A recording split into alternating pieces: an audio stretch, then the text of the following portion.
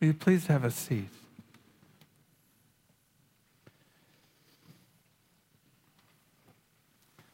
I want to say again how grateful I am to be with you today as we begin this new church year and then obviously this new season of the church year, this season of Advent, this season of expectation. When I was in my late teens, I spent 2 summers living in the Arctic, living in Alaska and then in the Alaska and Canadian Arctic. I was working for a friend of mine, older than I by about a decade, who was an anthropologist and an archaeologist doing archaeological work at Cape Nome, which is 16 miles outside of Nome, Alaska, which is 16 miles outside of nowhere, living on the beach ridge, digging an Inuit civilization that dated 4,000 years old. And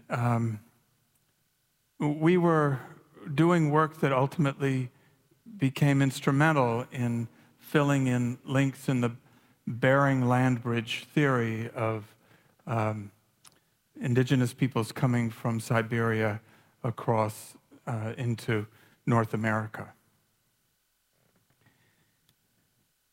And so, of course, I learned a great deal about the history and about geography and geology and all kinds of things. Most of you probably know that in the Bering Strait, which is that 50-mile wide strait between the continent of Asia and the continent of North America, there are 2 islands, the Diomede Islands. Little Diomede Island is part of the United States, and Big Diomede Island, just to its west, is actually, unlike Wasilla, Alaska, it is a place where you can see Russia if you look out your window. And interestingly as well, you can see from Little Diomede Island, you can see 2 countries. You can see 2 oceans, the Arctic Ocean and the Pacific Ocean. You can see 2 seas, the Chukchi Sea and the Bering Sea to the south.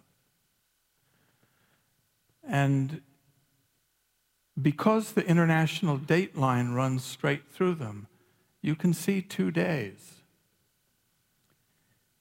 In fact, the Diomede Islands are sometimes referred to as Yesterday Island, Little Diomede, and Tomorrow Island.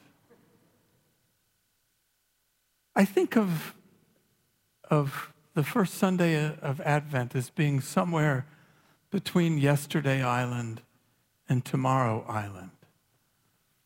It's a place from which we, in our liturgical cycle of devotion and worship, we look back in anticipation of something that we witnessed 2,000 years ago, the incarnation, and we look forward to that which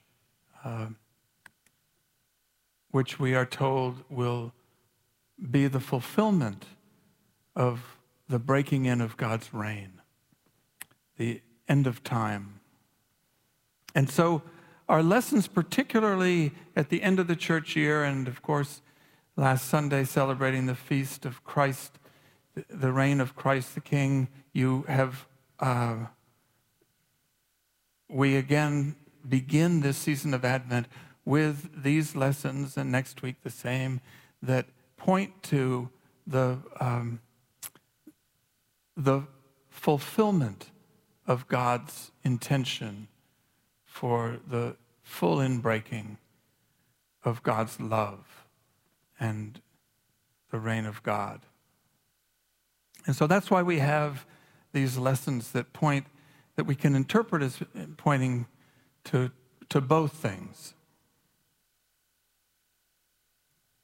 And that's why this makes this beginning a season of expectation, a season of expecting, and why we in our worship, and I pray that in our spiritual devotions, we are focusing on how we open ourselves in expectation to all that God dreams for us and for God's creation. And it was wonderful to sing as the gradual, Christina Rossetti's beautiful words, especially in that fourth verse, what can I give him, poor as I am? If I were a shepherd, I would give a lamb. If I were a wise man, I would do my part. What I give him, give my heart. That's the spiritual posture of giving ourselves to God in expectation that God will do with us what God dreams for us, which is the candidates for confirmation and reception and affirmation, and I talked about a little this morning, isn't one thing. God isn't that stingy that if you miss it, God goes, oops, sorry. What God dreams for us is far bigger than that and offers us opportunity after opportunity after opportunity to give ourselves to that, individually and corporately.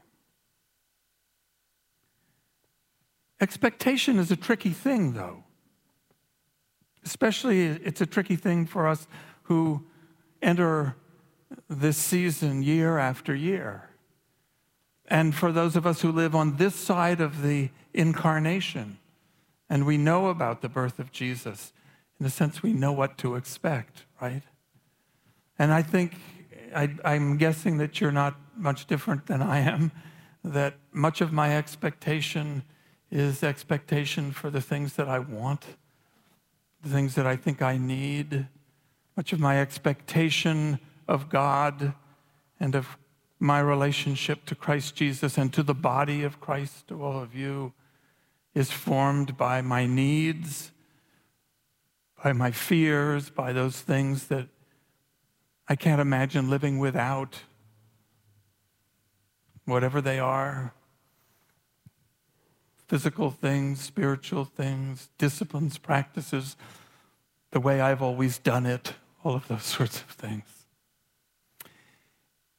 And it's so important that we take to heart these words of Jeremiah in this morning's first reading that talk about what is coming.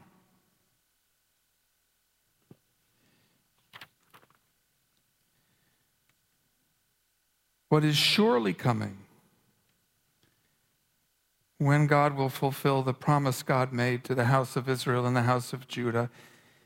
In those days, and at that time, God will cause a righteous branch to spring up for David and shall execute justice and righteousness in the land. And in those days, Judah will be saved and Jerusalem will live in safety. We will get what we expect we need. But of course, it wasn't what anybody expected. They expected a Messiah who would fit into their needs for what that Messiah should be. They expected a Messiah who would have a particular political and military and social power that would justify them and meet their needs. That was their expectation. But what Jeremiah was writing about was expecting the unexpected, was living in a way that expected something perhaps even greater than all the things we thought we needed. We so often, our expectations are so often guided by themselves, by our expectations. Hugh knows, because I mentioned it yesterday at the diocesan council meeting, that I spent Halloween with Percy Grant and her wife, Nan Hunter, at their house, which is very close to our house. But they live in a neighborhood where children come to trick or treat. I live in a neighborhood where nobody comes to trick or treat. I think people may think our house is haunted. And thousands of children literally come on Halloween to their block of Scarborough Road in Cleveland Heights. And there's a big sign that goes across the road that says Scarborough. And they decorate their houses and their yards, and it's really remarkable. And we sit on the porch and the children come up, and it's a wonderful time. And as you all know, it was raining quite hard on Halloween this year. And this is an old neighborhood, and the sidewalks and the walkways up to houses, many of them are the original ones, and they're a sandstone. And when they get wet, they are terribly slippery.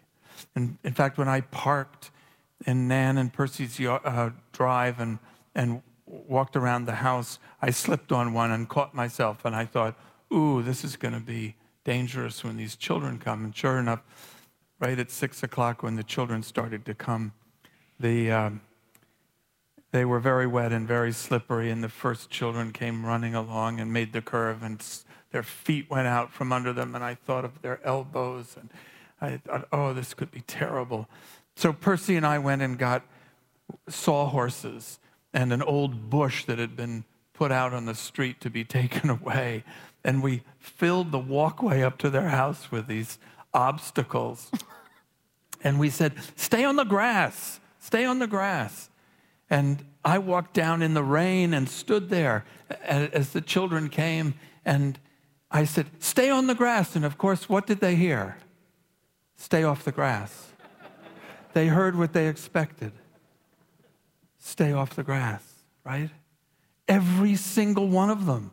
And I stood right there with sawhorses in front and behind me. And these children, I said, stay on the grass. And these children come over right to me and walk up the slippery sidewalk and around.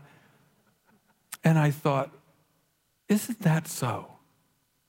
We hear what we expect. And we articulate in our expectations what we expect we need. But what Jesus is asking of us is to expect the unexpected and to be willing to give up everything for that. Everything for that. And in our Eucharistic prayers, we even articulate that. We say, in one way or another, we pray that we will become one with his sacrifice. And we just sang, what I can, I give him. Give my heart.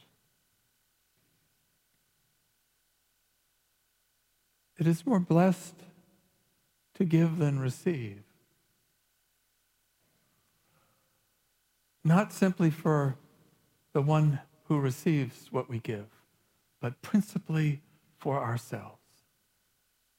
When we give ourselves to God so fully that we can become what God dreams for us to be. That, of course, is what sacrifice is. It's what the word means. Sacrificio, from the Latin, to make holy. We make holy by giving it to God. In sports, we've taken on that expression.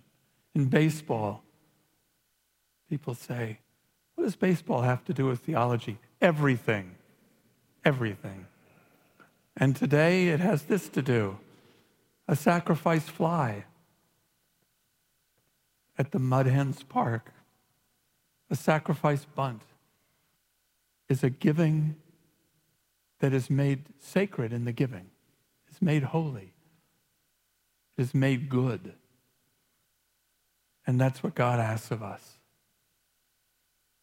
So, of course, my prayer for me and for you is that in this season of expectation, we will not define what we expect, but we will have a spirit of expectation that God will do with us things far greater than, as the collect says, we could ask or imagine.